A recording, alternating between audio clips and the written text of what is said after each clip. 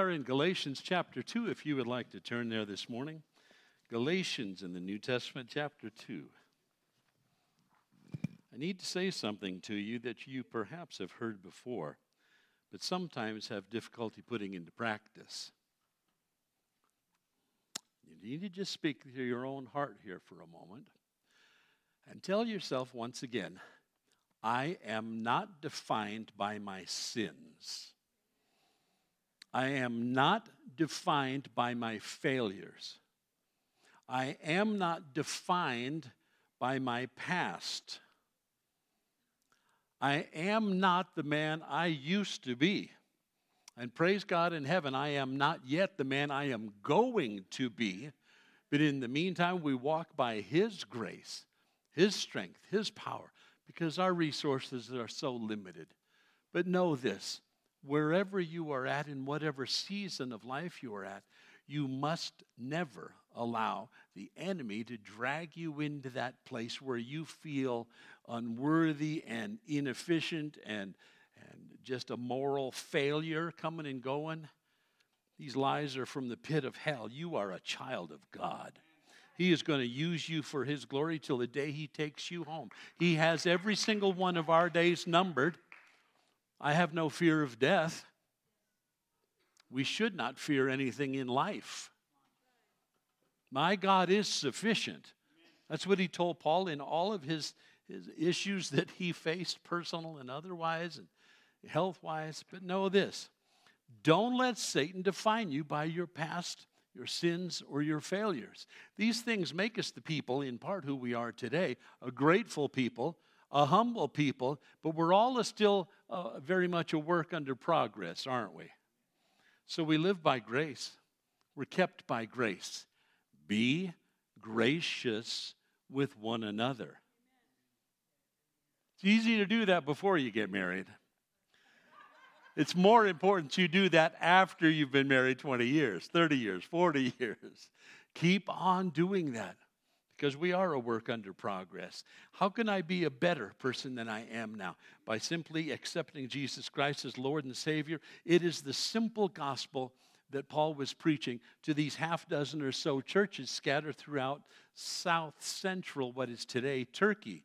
He was an itinerant preacher everywhere he went. He took Jesus with him and looked for God to open up doors of opportunity to talk to people, whether one-on-one or whether he was in a busy marketplace, a huge city, or simply on the road. I believe that all of God's children desire greatly to please Him and to be effective in this life for His purposes. And that's what this letter is all about. On Paul's first missionary journey, he had traveled through that part of the world and established churches. Just a handful of believers here and there, 1, 2, 5, 10, just anybody who would accept Jesus Christ. But like you could expect Satan to do, as soon as Paul left, Satan sent in some people to try to undermine the simplicity of the gospel. The gospel is simply this: Jesus. It is Jesus Christ. He died on the cross for all of our past, all of our dysfunctionality, all of our sins, doubts, fears, and failures. He died for it all. And the moment we said, Jesus, be my Lord and Savior and forgive me my sins, He did. All of that past was washed away. But Paul's critics often wanted to drag his name once again through the mud. Maybe you've had that experience before where people, while you let go of your past, other people aren't so quick to be gracious. And they'll remind you of, you're a Christian? You're a holy roller? You're born again? You? Thought Satan would get saved before you. I am not who I used to be by the grace of God, but I will not allow my sins, my fears, my doubts, my failures of the past define me. Let that go. If Satan says you are a failure, then say, yep, that's who I used to be. I still am less than perfect, but Jesus is making me better every day. I'm on a journey. We're not there yet, but I'm getting there. I win, you lose. Take that, Satan. He doesn't win. in this life. They had questioned Paul's credentials. Well, he's kind of a Johnny-come-lately. He wasn't really one of the original 12. He's not a real apostle. He's kind of, he's not seminary trained. Did you know that he's not even a fisherman? We know Jesus calls fishermen. He calls tax collectors. He calls political zealots, but he doesn't call Jewish rabbis. No, that's not possible. Can God use you for his glory? Doesn't mean you need to go to Bible college or seminary. I tire of fielding those questions sometimes. Well, Pastor Jim, I feel that God's called me into ministry, and I go, praise the Lord. Well, what Bible college do I go to? Run as far as you can in the opposite direction. Knowledge puffs up. Love edifies. So if you want to swell head and deal with pride your whole life, yeah, get an education. Go for it. Spend a lot of money that you don't have for things that God has not called you to. Let me ask you something. Is this enough? Is God enough? Is the filling of his Holy Spirit sufficient to use you in any ministry that he's called you to? Where God guides, God provides. And those spiritual resources are yours. You will not find them in a seminary. You cannot find them in a Bible college. But people think, well, seminary will make me a pastor or a counselor or a teacher. No, it won't. It'll make you smart, proud, and arrogant if you let it appeal to your flesh. Now, if, on the other hand, God calls you there, like he did Paul, there's room for educated people within, for certainly, but it's not education that'll get you any closer to God. I was mistaken about that earlier on in my career. I thought, well, if I'm going to be a pastor, I've got to go to seminary. Except that my pastor, Chuck Smith, used to make fun of seminary and call it cemetery. It's where people go to spiritually die and shrivel up. And he mocked it, but one day when I was telling him about God's call on my life, he said, well, God's called you to go to seminary. And I said, I've heard you mock it from the pulpit. Why would I want to go there? He says, because for every group of 12 fishermen and disciples and zealots, there's always an Apostle Paul. You're it. I didn't understand it at the time. In fact, in some senses, I must confess, I kind of resented it. Well, none of those other guys, those Calvary Chapel pastors, none of them has to go to seminary. Why do I? Why do I have to go and spend a lot of money that, in fact, a pagan, you may not know this, an unbeliever can go to any seminary in the United States of America and make straight A's. Did you know that? It's a place where academics are made, not pastors. Only God can make a pastor. You can learn all sorts of schools of psychology and hope to be an effective counselor, but the methods of the world are not the methods of God. In school, you learn about historic schemes of psychology, but they change. The popular model of psychology changes every 20 years. The Bible doesn't change. My God does not change at all. His word is immutable. If you think that you need something else besides God's word to counsel people, you're already so messed up, you don't belong in the ministry yet. You got to learn that God is sufficient. His word is perfect. It's all you need. That and the filling of his Holy Spirit. That's the greatest preparation you can. But people would look down upon Paul. Well, you're not seminary trained. You weren't an original disciple. In fact, Paul, didn't you used to persecute the church? Anybody ever brought up your past? Aren't you the guy or the gal who used to mock Christianity and make fun of people that would read their Bible? And weren't you that guy, that gal? Yeah, but my sins do not define me. That may have been who I was. It is not who I am, nor who I will be by the grace of God. So hang on to that. You're a child of God. Don't let anybody look upon you as being spiritually inferior in any way, shape, or form. You've been born again by God. So Paul here not only establishes his credentials in this short letter to these precious churches, but reminds them, I'm called by God. I didn't think this up myself. This was a call of God upon my life. I had to go, even if nobody went with me. So as proof of his calling and apostleship, and Paul in chapter 2 says, I was first of all accepted by the apostles in Jerusalem. They saw me as a legitimate apostle. They gave me the hand of fellowship and said, great, God's called you to be the apostle to the Gentiles. And you also see his authority when in chapter 2 and verse 11, he has to rebuke Peter. That takes some guts. It's one thing to rebuke a pastor. It's a whole other thing to rebuke Peter, the fisherman, one of those that was closest to Jesus Christ, the guy who at the Mount of Transfiguration, he saw Jesus changed, guy who heard the voice of God. You're going to rebuke Peter? Look at verse 11.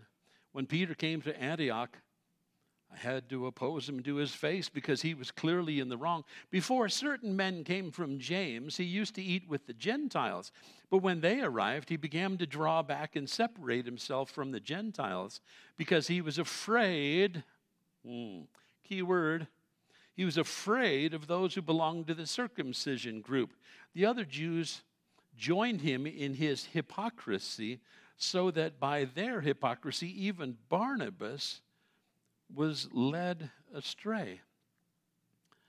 Oh, Paul has apostolic authority, all right, but he's very judicious in its use. Sometimes he is a very, very gentle, caring, and loving shepherd to the people. He becomes all things to all people so that by the grace of God, some might be saved. But there is a unique time and place for a pastor to correct a pastor. That's generally not the job of sheep.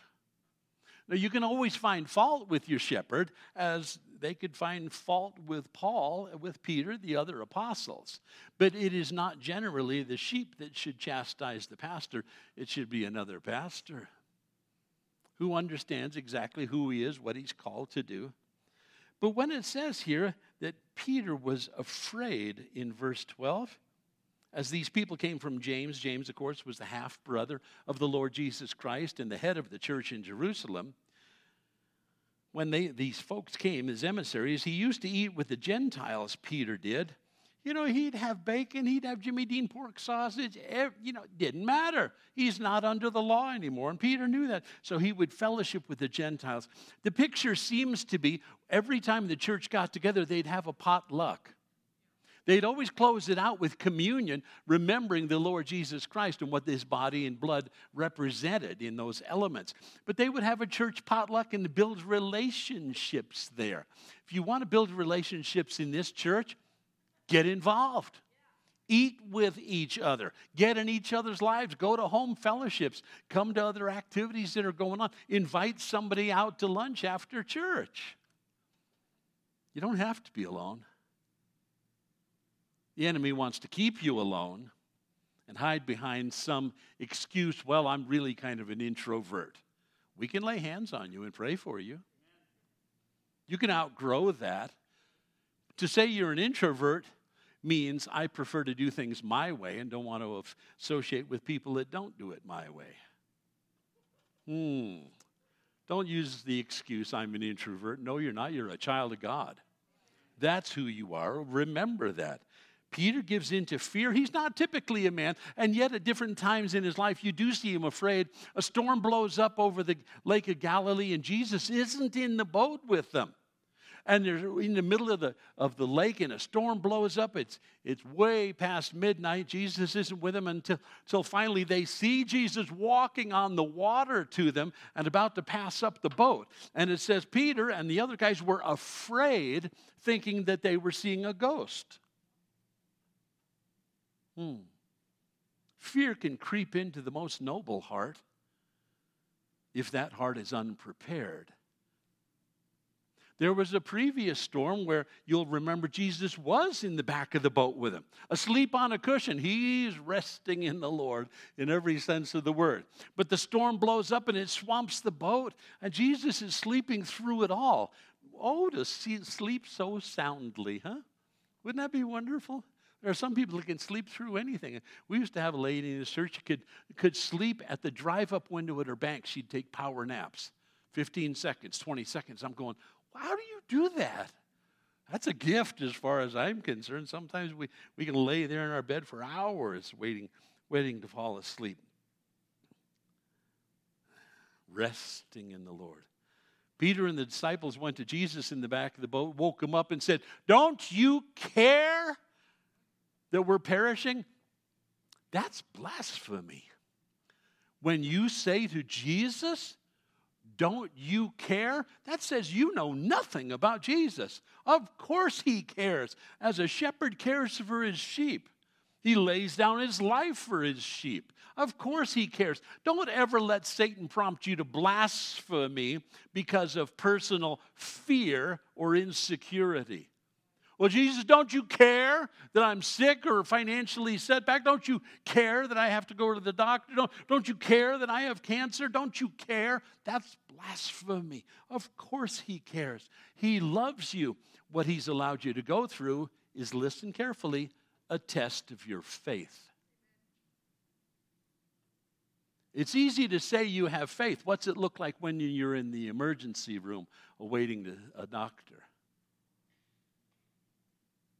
What's your faith look like when you get a diagnosis from your family physician that you didn't want to hear? Some of us are so afraid we don't go to doctors thinking that somehow or another ignorance is bliss, that you're somehow or another, I don't need to see doctors. When you say, I'm going to stand in faith in Christ Jesus, when in fact the real issue is you're afraid of hearing something the doctor might say. So you stay away from doctors and hide behind it as some kind of pseudo faith.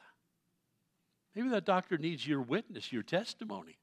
Maybe somebody in his office needs Jesus. You ever think about that? You ever think about maybe it's not about you at all? Maybe it's about somebody else who's watching you go through the things that you go through. They want to see Jesus. The world is desperate to see the reality of our Christianity. But when we, like Peter, cave in to peer pressure and fear and doubt and insecurity, the reality of our faith is what shows up, and there is room for improvement.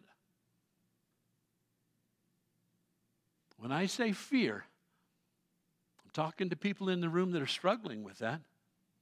Fear can take a wide variety of forms, but Satan wants to use it to keep you away from God. And the test that God is allowing you to go through is meant to bring you closer to him, not further away. But some of us don't pray. Some of us don't go to doctors. We like to appear spiritual, so we just say, I'm trusting God. Are you? Really? Or are you, in fact, walking in fear? I think going to the doctor is like getting an oil change on your car. It's not because something's wrong. It's because you don't want something to go wrong. It's called preventative maintenance. And if you haven't found it out yet, when you turn 70, you will find out how important it is to change the oil in your car and in this car. Preventive maintenance keeps me on my face before God, trusting in him, reading his word, praying, and standing in faith. Am I afraid of going to the doctor and hearing the word cancer? Nope. Been there, done that. It's all part of life. This is life in a sinful, fallen world. No, there's nothing in my body that works like it used to 30 years ago. But I'd like to think I'm 30 years wiser than I used to be. I may have lost my strength, but I want to be growing in my faith. Peter was afraid. It seems to be so out of character. But this is the essence here in verse 12 of something you and I call peer pressure. You ever been pressured by coworkers or other family members? Or you don't want to bring something up at the Thanksgiving family dinner because you know there's people there that just don't want to hear it. So you don't bring up Jesus. You don't insist on prayer before the meal because, they may think you're like Johnny Good Two Shoes or something, Peter didn't want to look bad in their eyes, so he compromised. He wanted to appear more like these Judaizers and avoid any criticism that they may have taken back to Jerusalem and tell James. In other words, in this moment of time, he becomes a man pleaser instead of a God pleaser.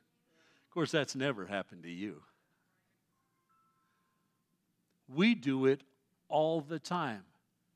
We are so concerned about what people think about us on Instagram or Facebook or any other social media. Oh, somebody's called me a name on the internet. I'm going to commit suicide. Really? Get a life. What is wrong with you? We shouldn't attach that much significance to anything that anybody thinks about us. What does Peter care about these Judaizers? Please God. Live to please God. Don't give in to that, because it'll only force compromise in you. And the church struggles with compromise today. But to walk in fear, everyone knows what it feels like when there's social pressure that pushes you towards compromise. But it always will. Social pressure always pushes you to compromise your Christian walk, your Christian values. You must pass that test. Stand firm. Well, if I mention the name of Jesus in the workplace, I'll get fired. Have you ever heard of the First Amendment? You have certain rights, whether in the workplace or not. You have to do your work, but don't shun the name of Jesus. He said, if you are embarrassed of me on earth, I'm going to be embarrassed when you stand before my Father in heaven.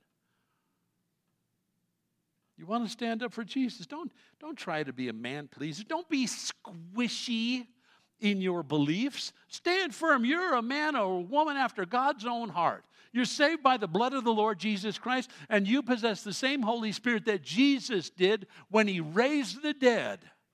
You have that power. You have that authority. Satan doesn't want you to know that. He doesn't want you to use that.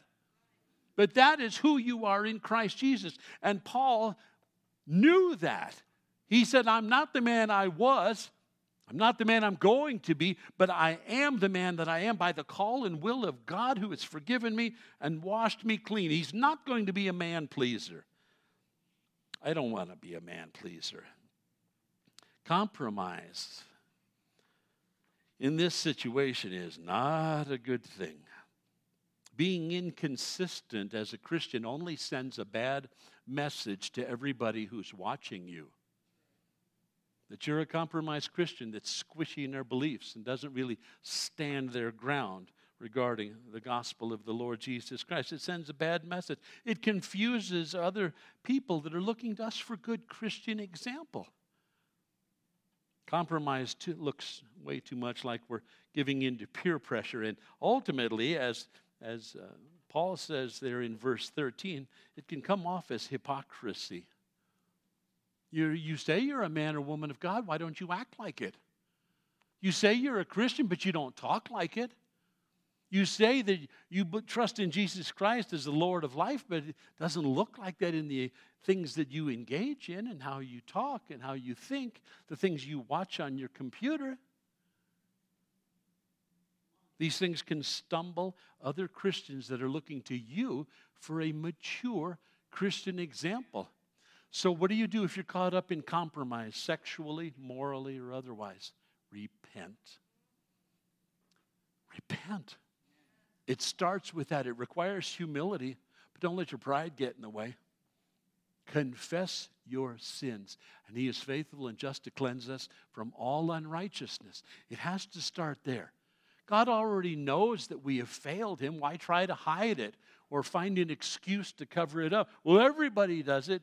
The children of God should act like the children of God, think like the children of God, look like the children of God. So, dearest friends, stand up for what you believe. Don't do a squishy Peter thing here and say, well, I don't want to stir up anything at work. I don't want to mention the name Jesus. People think I'm a Jesus freak. Well, you should wear that as a badge of honor. I'm a Jesus freak. You bet I'm a Jesus freak. So he continues in verse 12. Certain men came from James. Peter used to eat with the Gentiles, used to eat all sorts of things with them, Gentile food. But when they arrived, he began to draw back and separate themselves from the Gentiles, wanting to look more spiritual, wanting to look like he was, in fact, keeping the Jewish dietary laws. Why would he do that? Just because of peer pressure. Just because of peer pressure. He was afraid of those who belonged to the circumcision group, these Judaizers that were trying to bring people back under bondage to the law. Verse 13, the other Jews joined Peter in his hypocrisy. That word stings, doesn't it? It's like salt on an open wound. It stings. Nobody wants to be called a hypocrite. But when you claim to be one thing and act like you're something else, that is the very definition of hypocrisy. It has its roots. The Greek plays where they would put on a mask and pretend to be something that they were not. Today we call them actors and actresses. Even Barnabas was led astray. Barnabas was thinking, well, if Peter's withdrawing fellowship from these Gentiles, maybe we do have to keep the law. Maybe we should just stick with kosher foods. Maybe we ought to stay away from the hot dogs and Jimmy Dean pork sausage and lobster, shrimp, and crab and stuff like that. Maybe we ought to just step away from... Here's the deal. We're all one in Christ Jesus. I don't care what you eat. If you're a vegetarian, you need prayer, that's for sure. We can pray for you about that. But don't force your views on anybody else. Some people in the congregation actually eat meat. And did you know this? It's not a sin. You are not more holy or a better Christian because you eat one way or another. You may be a better steward, but let me tell you, your diet doesn't make you more holy. It doesn't make you more spiritual. And that's what was going on here. And you think to yourself, it doesn't even make sense. Why would you think that keeping Jewish dietary, because it has the appearance of holiness? Oh, I fast. Oh, how so many days a week? How, do you? Well, obviously, then I'm your spiritual superior. You should fast because the Lord prompts you to fast, but not look down upon anybody else for not fasting. You do as God directs, and they will do as God directs. But holiness has nothing to do with the food you eat. Jesus said, don't you guys understand? It's not what you put in your mouth that makes you unclean. It's what comes out of your mouth that makes you unclean. Verse 13 is interesting. I want to back up to this for just a second. The old King James has the word dissimulation in here. It's simply an old English word that means hypocrisy, which is what we have in our translation before us. But the original term came from sun and hypokrinomai, which means to act hypocritically in concert with other people.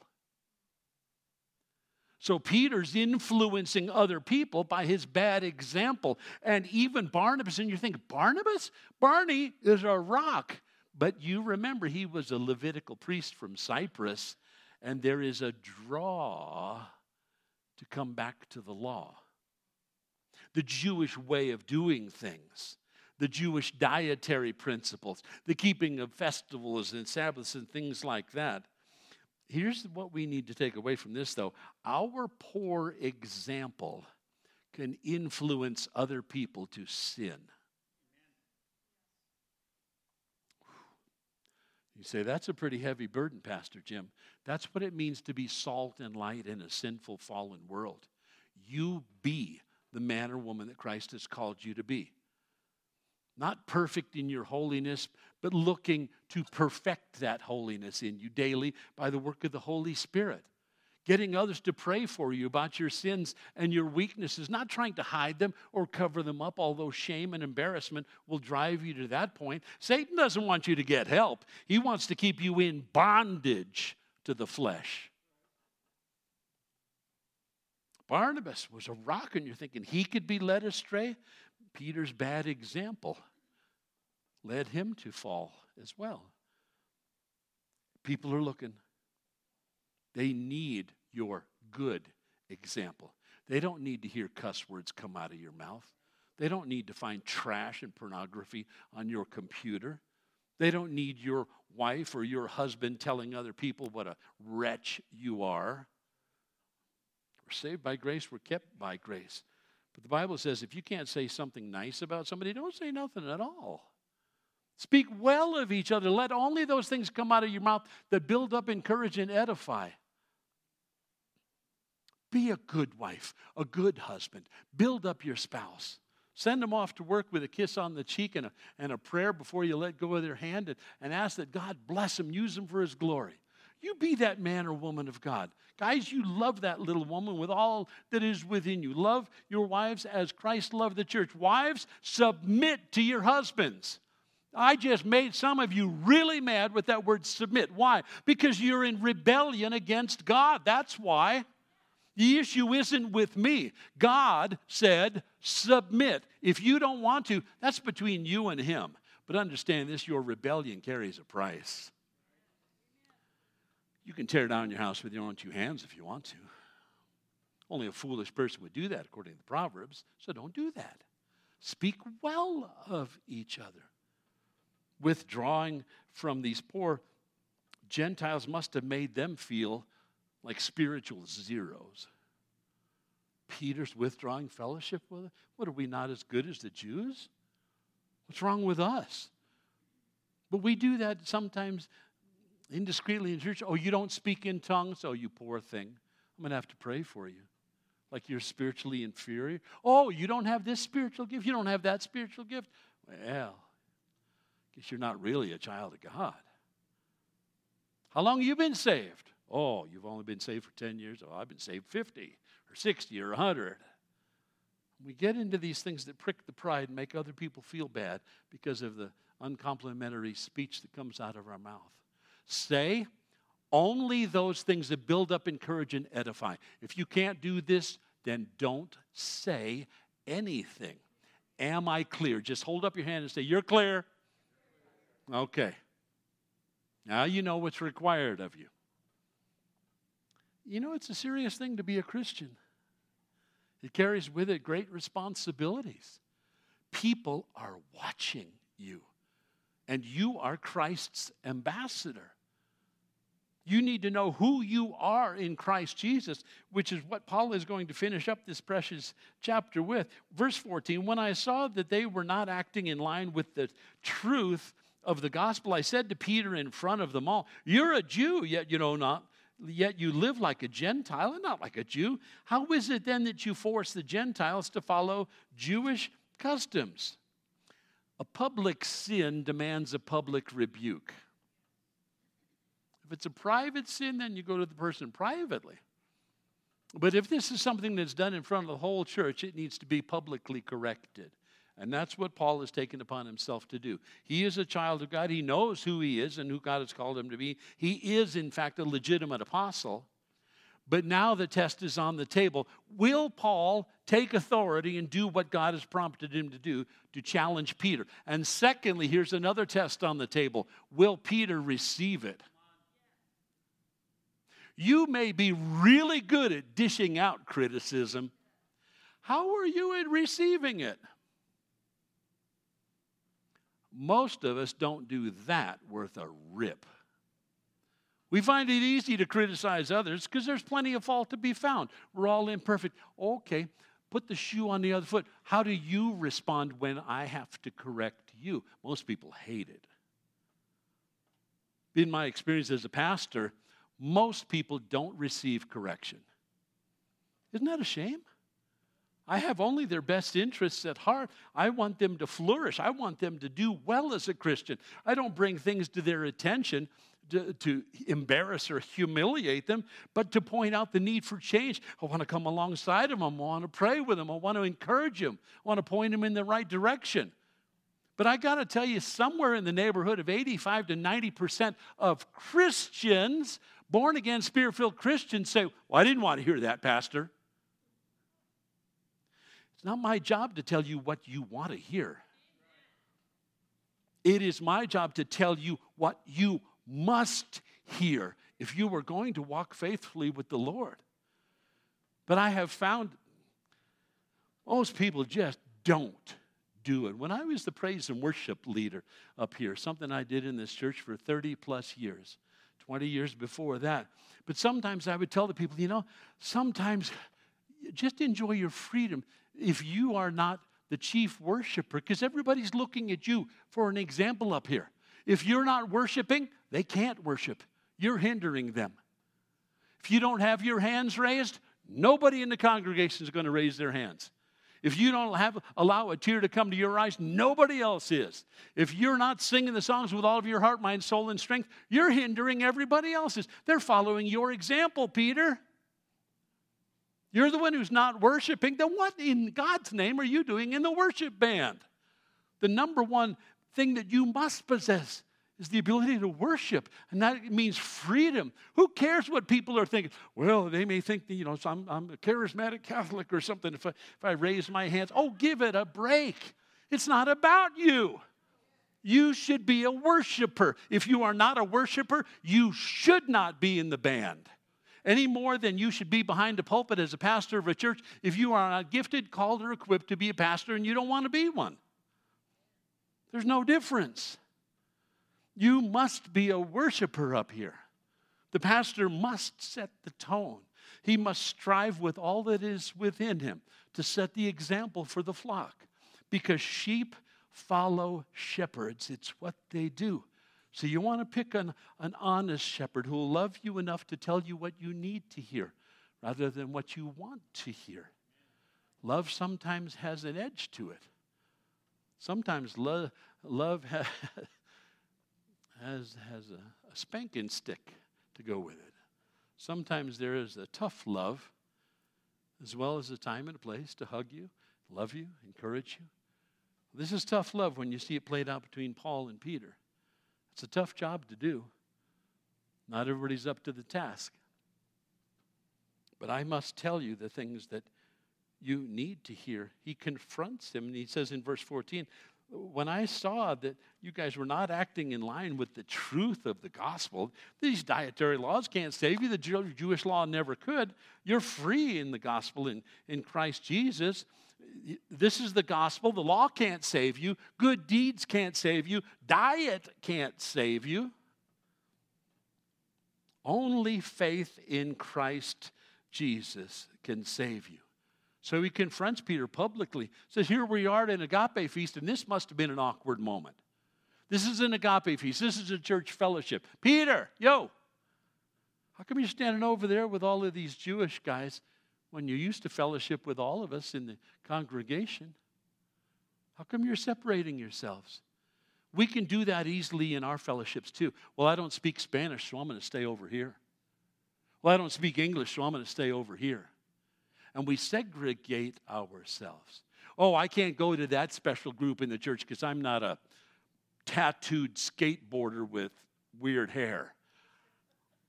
We segregate each other when, in fact, we are the family of God. We're all in this thing together. You like tattoos? God bless you. Tat up. That's fine. Okay.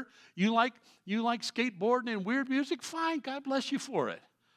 You like to eat one thing or not another? That's fine. But understand, we are the body of Christ.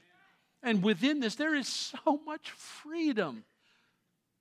And yet, Peter is acting like not only are these Gentiles inferior, but I'm somehow or another better or appear more holy if I keep the Jewish dietary laws. Verse 15, we who were Jews by birth and not Gentile sinners, as I've heard them called, Paul continues, know that a man is not justified by observing the law. That's not what makes you good. That's not what makes you holy, because the law cannot justify. It could only condemn. It could show us where we failed, but gave us no power to overcome the demands of the law. The law demanded perfection. None of us met the standard. That's why Christ came. The law required perfect obedience, but gave no power to do it. Faith in Christ alone justifies. He kept the law perfectly for us. And so who I am today is who I am in Christ Jesus. Verse 16, know that a man is not justified by observing the law. And this is a real slap in the face to all of the Judaizers that are present as well. You guys need some correction. Don't bring your legalism in here. Sometimes that happens in a church where the pastor has to grab the bull by the horns. Somebody will come in the back of the church who's not a regular member, and they'll try to disrupt services or say, hey, you guys, you need to adhere to this school of theology over here. Or you guys need to do this to be real good Christians. Or, and sometimes the legalism just needs to be dealt with by the pastoral staff. We've had people back here that were disrupting church services. We've had witches and warlocks and Wiccans and flag wavers and trumpet tutors and everything in between come in the back of the church trying to disrupt. It happened to Costa Mesa when I was on staff there too. Nothing new under the sun, but it has to be dealt with. And so Paul continues, so that we too have put our faith in Christ Jesus, that we may be justified by faith in Christ, not by observing the law, because by observing the law, you want to take note of this, no one will be justified. Well, I'm hoping my good deeds outweigh my bad. That won't get you into heaven. Well, I'm trying to keep the commandments. Which ones? The 10 commandments? Can you even name all 10 of them? Then how can you keep that which you do not even know? There's, by the way, over 600 more you got to keep. Do you know what they are? If you got to keep the law, you got to keep the whole law. And that's what James says. If you break the law in just one point, you're guilty of breaking the whole law. The law can't save you. No one will be justified by keeping the law. Verse 17, and here he anticipates a Jewish objection, and he dismantles their argument even before they can open their mouths. For if we seek to be justified in Christ, it becomes evident that we ourselves are sinners. It requires that to come to faith in Christ. Lord Jesus, I'm a sinner. Forgive me. I've broken your law. Wash me clean, and I'll be as white as snow. If we confess Christ, if we seek to be justified in Christ, it becomes evident that we ourselves are sinners. Does that mean that Christ promotes sin? Absolutely not. So it's kind of a rhetorical question, but it's also a jab at these Judaizers. Verse 18, if I rebuild what I destroyed, I prove that I am a lawbreaker. In other words, if I rebuild that lie that my salvation is tied to keeping the law, that'll come back on me. I prove that I'm a lawbreaker. Verse 19, for through the law I died. I live for God. I have been crucified with Christ. Verse 20, oh my.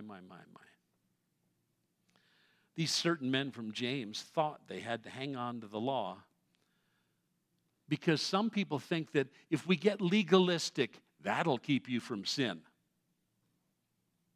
There's still that thread of thought in the church today that somehow or another, if we are harsh and uncharitable and legalistic, if we define what you can and can't do, well, that'll certainly keep you from sin. When I first got saved, there was a church right down the road that some friends of mine went to, and we used to compare notes all the time, what you could and couldn't do as a Christian. Well, we were all brand new Christians. I was 19 years old at the time, and this one guy told me, he said, we don't listen to the radio. And I said, why? He goes, because we're holy. I go to a Pentecostal holiness church, so by not listening to the radio, we're holy. And I said, well, I guess I'm a total wretch then. And he said, yeah, we don't go to movies either. Not even Disney movies? Nope, don't go to any movies at all. Why? Because it makes us more holy. Where do you read that in Scripture? Didn't make sense to me. Well, let's go out for some pizza afterwards. No, we can't eat pizza either. You can't eat pizza. You're not only not saved, you're not even American. What do you mean you can't eat pizza? That doesn't make you more holy to abstain from these things. That's legalism. You can't listen to cowboy music and be saved. Wayne, didn't you know that? What's music got to do with salvation? Nothing. And yet we lay these layers on that somehow or another legalism makes us more holy. It just appeals to our pride. Well, I don't do that. I don't dance or chew or date girls that do. Yeah, you're so stinking holy, huh? My holiness is in Christ. Verse 19, let me just go back over that. For through the law I died to the law, so that I might live for God. That's what we do as Christians. We live to please God in everything that we do. And Paul would bring that up in writing to the Corinthian church, the Ephesians, the Colossians, first the Thessalonian believers over and over again. There was that admonition. Do everything you can to live a life that's pleasing to God. Forget Jewish nonsense. We're not saved by that. It puts us back in bondage and lends itself to pride. Oh, I don't eat Jimmy Dean pork sausage. Well, you may live longer, but that has nothing to do with sin. Verse 20, and if you have a highlighter, you need to use it on this passage. In fact, if you don't have a highlighter, I'm going to give you one next Sunday. But only if you bring it to church every Sunday, because there's stuff that you got to highlight, because if I don't have you highlight it, you will forget it as soon as you get out of Golden Corral. Right after, you won't remember it at all. But if I make you highlight it, that'll draw your attention to it from now on. This is for you. Paul says, this is who I really am. It's not rabbinically trained. No, I'm not a fisherman. May not have been one of the original 12. But here's my identity. I have been crucified. Literally co-crucified with Christ. That's in the passive voice, which means at some point, God saved me. And I died to the law, and I became alive to Christ. God did this for me. He is the one who co-crucified me with Christ. And Paul says, I no longer live, but Christ right here, right now, He lives in me. I'm a work in progress. The life I presently live in the body, I live by faith in the Son of God who loved me. It's a participle. He loved me then. He loved me on the cross. He loved me before time began, and He still loves me. Apart from my performance, good or bad, as a Christian, He loves me. I don't deserve it. It keeps me humble just to remind myself of these biblical truths. But He loves you. He accepts you just as you are. Stop looking to the world for self-validation. Stop looking to social media to help you feel good about yourself. Stop thinking that an education or wealth or possessions is all you need to really make you feel like a man or woman. The life I live by faith, verse 20, in the Son of God who loved me and gave Himself for me. The basis of our relationship with God is Jesus. It is His unmerited grace. God wants us to trust in Christ's righteousness, not our own. Frankly, we have no righteousness. I have none. Hebrews 11:6 says, without faith, it is impossible to please God. You can keep all of the Jewish dietary law. You can be as holy as you can try to be, but it is impossible to please God without faith, because anyone who comes to Him must believe that He exists and that He rewards those who earnestly seek Him. He wrote to the Ephesian church in chapter 2 and verse 8, for it is by grace you have been saved. You didn't do anything. You weren't good enough. You didn't keep the law, the Jewish diet. It's by grace you've been saved through faith. And even that faith, it's not from yourselves. It's the gift of God so that you might be saved. It's not by works so that no one can boast. I'm saved by grace. I'm kept by grace. Then I must dispense grace. I must be a gracious person. We all fall short, don't we? Make up your mind. You're not going to be anybody's critic. Leave the correction to the pastors. We'll take care of that. When shepherds over the flock, when there is sin that needs to be addressed, we have no problem at all gently and lovingly taking that person in and say, how can I help you? How can I pray for you? How can I help you with this addiction or this chronic problem in your life? Stop trying to hide it. Let's repent of it. Let's be praying for one another. Let's hold each other accountable. That's what Peter is doing. That's what Paul is doing, with Peter, holding him accountable. Peter, you're a Christian. You're a rock. You're free. You know that. So why are you doing what you're doing? That's hypocrisy. Don't do that, Peter. You're a better man than that. God loves you just as you are. With all of your warts and blemishes and weirdnesses, God loves you like nobody else on this planet ever can. Let me ask you this. Did the law ever love you? Nope. Did the law ever sacrifice itself for you? Did the law ever die for you? On the contrary, the law accuses me. It frightens me. It drives me crazy. Someone else saved me from the law, from sin and death to eternal life. And that someone else is Jesus Christ, the Son of God, to whom be praise and glory forever. Do you know who first said that? The good Catholic priest Martin Luther 500 years ago. He's the one who wrote that. I'm saved by grace. Did the law love me? No. Then there's no point in trying to keep the law to be a good Jew so that I can be a good Christian. Verse 21, as we close out, I do not set aside the grace of God, for if righteousness could be gained through the law, Christ died for nothing. You can't mix grace and legalism. It doesn't mix. It distorts grace and it makes a senseless mockery of the cross of Jesus Christ. But nor should we use the grace of God as an excuse for sloppy Christian living. I want to please God in all that I do, and that means that I will be living a more holy life. I want to please Him. I will abstain from sin, but what I eat doesn't make me unclean. It may make me unhealthy. It does not make me unclean. It's what comes out of my mouth that determines whether I'm clean or not. What comes out of your mouth? Is it love and grace and mercy? The goodness of God, giving Him glory, honor, praise? Is the name Jesus found on your lips regularly throughout the work week? Or are you ashamed of the name?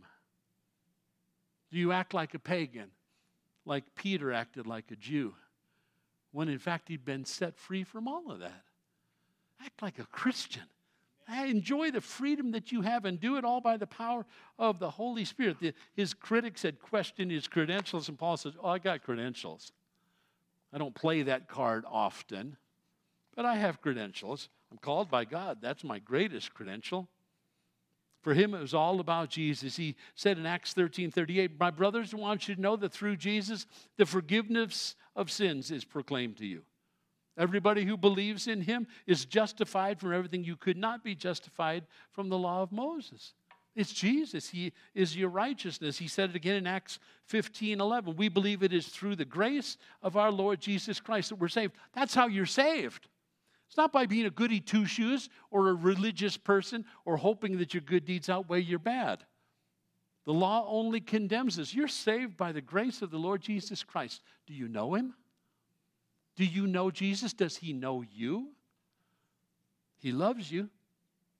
Do you love Him? And is that seen best in your actions? It's like the Philippian jailer who in Acts 16 in verse 30 said, Sirs, what must I do to be saved? And they replied, this is it. Believe in the Lord Jesus. Believe in the Lord Jesus and you will be saved and all of your household. Very simple. This is the gospel. It has nothing to do with appearing holy or abstaining from different kinds of music or food or nonsense like that. But the second point I find out of this portion of Galatians 2 is that bold brothers help other brothers to be better brothers. I don't know where that came from. I just seemed like a great way to say what I saw in the passage here. Bold brothers help other brothers to be better brothers. So we come alongside of each other. We just love on each other. You have addictions.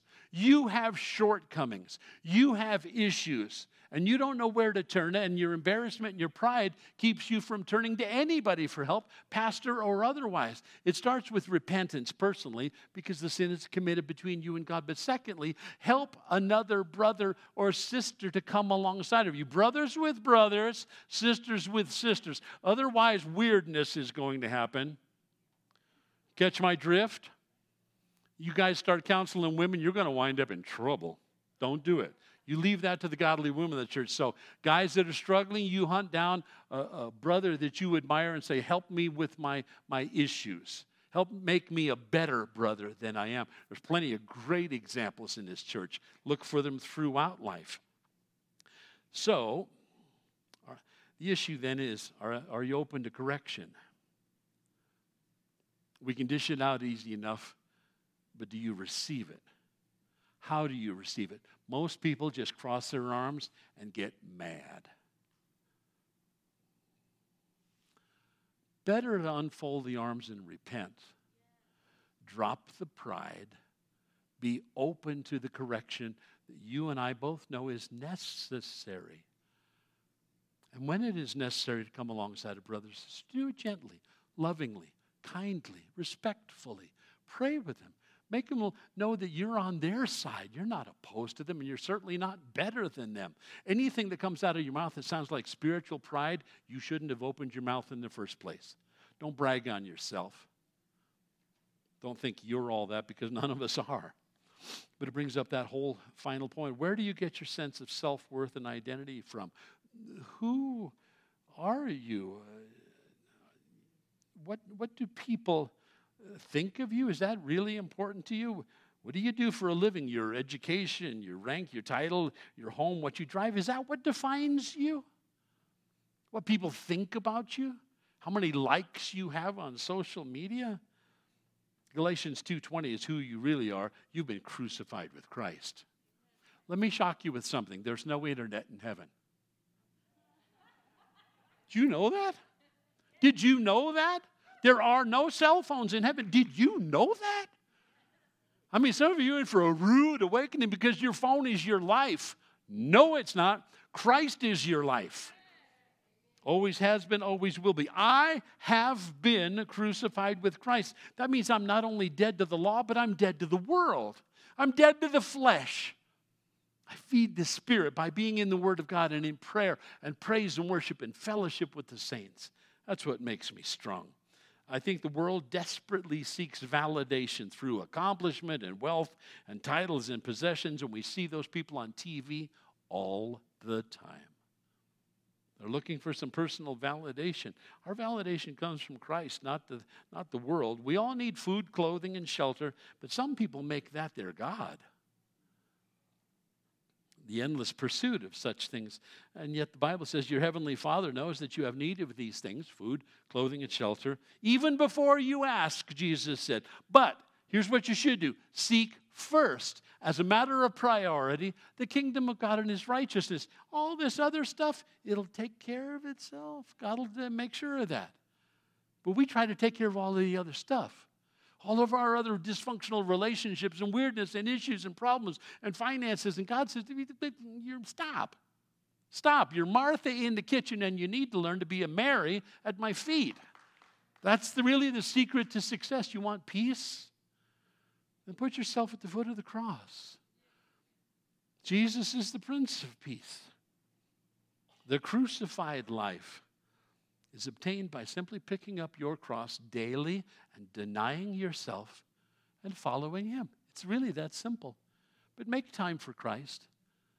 At the start of every day, make time for Jesus. He wants to be your Lord, your God, your Savior. He wants to be everything to you. Why? Because He Himself said, I am the way, the truth, and the life, and nobody comes unto the Father except through me. That's why you want to walk this path with Jesus. He is the path. He is the way, the road. He is the truth, the life. That's your identity. That's who you really are in Christ. So even if you're a Peter, even a Peter needs correction from time to time. Even a pastor needs correction from time to time. And God raised up Paul to come alongside of Peter and show him the hypocrisy of what he was doing. I don't think Peter thought it through well. I think he was just given in to the immediate demands of peer pressure. And I think that's where you just need to take a deep breath and say, this is about God. My relationship with God. I don't want to be a man pleaser. I don't want to compromise when the group of pagans is around me. I want to be a man or a woman after God's own heart. I want to stand strong these last days. I don't want to be squishy when the legalists are around. I don't want to go out of my way to placate them, because legalism, it only kills off my love and joy and peace and patience. I don't want to do that. I'm free in Christ Jesus, not free to sin, free to serve. Free to do His will and work these last days. Well, let's stand together and close in prayer. And praise band, come on up. Heavenly Father, there is not a one of us that doesn't need the correction of a Peter sometimes. And I pray that you'd put a Paul in our lives to bring that to our attention. That you would knock down any walls of pride and self-sufficiency. That we would not cower down in fear to peer pressure. We wouldn't walk in any fear of anything in this life. But we would fear Him who is able to judge and to cast the soul into heaven or hell. We stand in awe of you, not phobia kind of fear. We love, honor, and reverence you and want to do all that was within us to please you, Lord.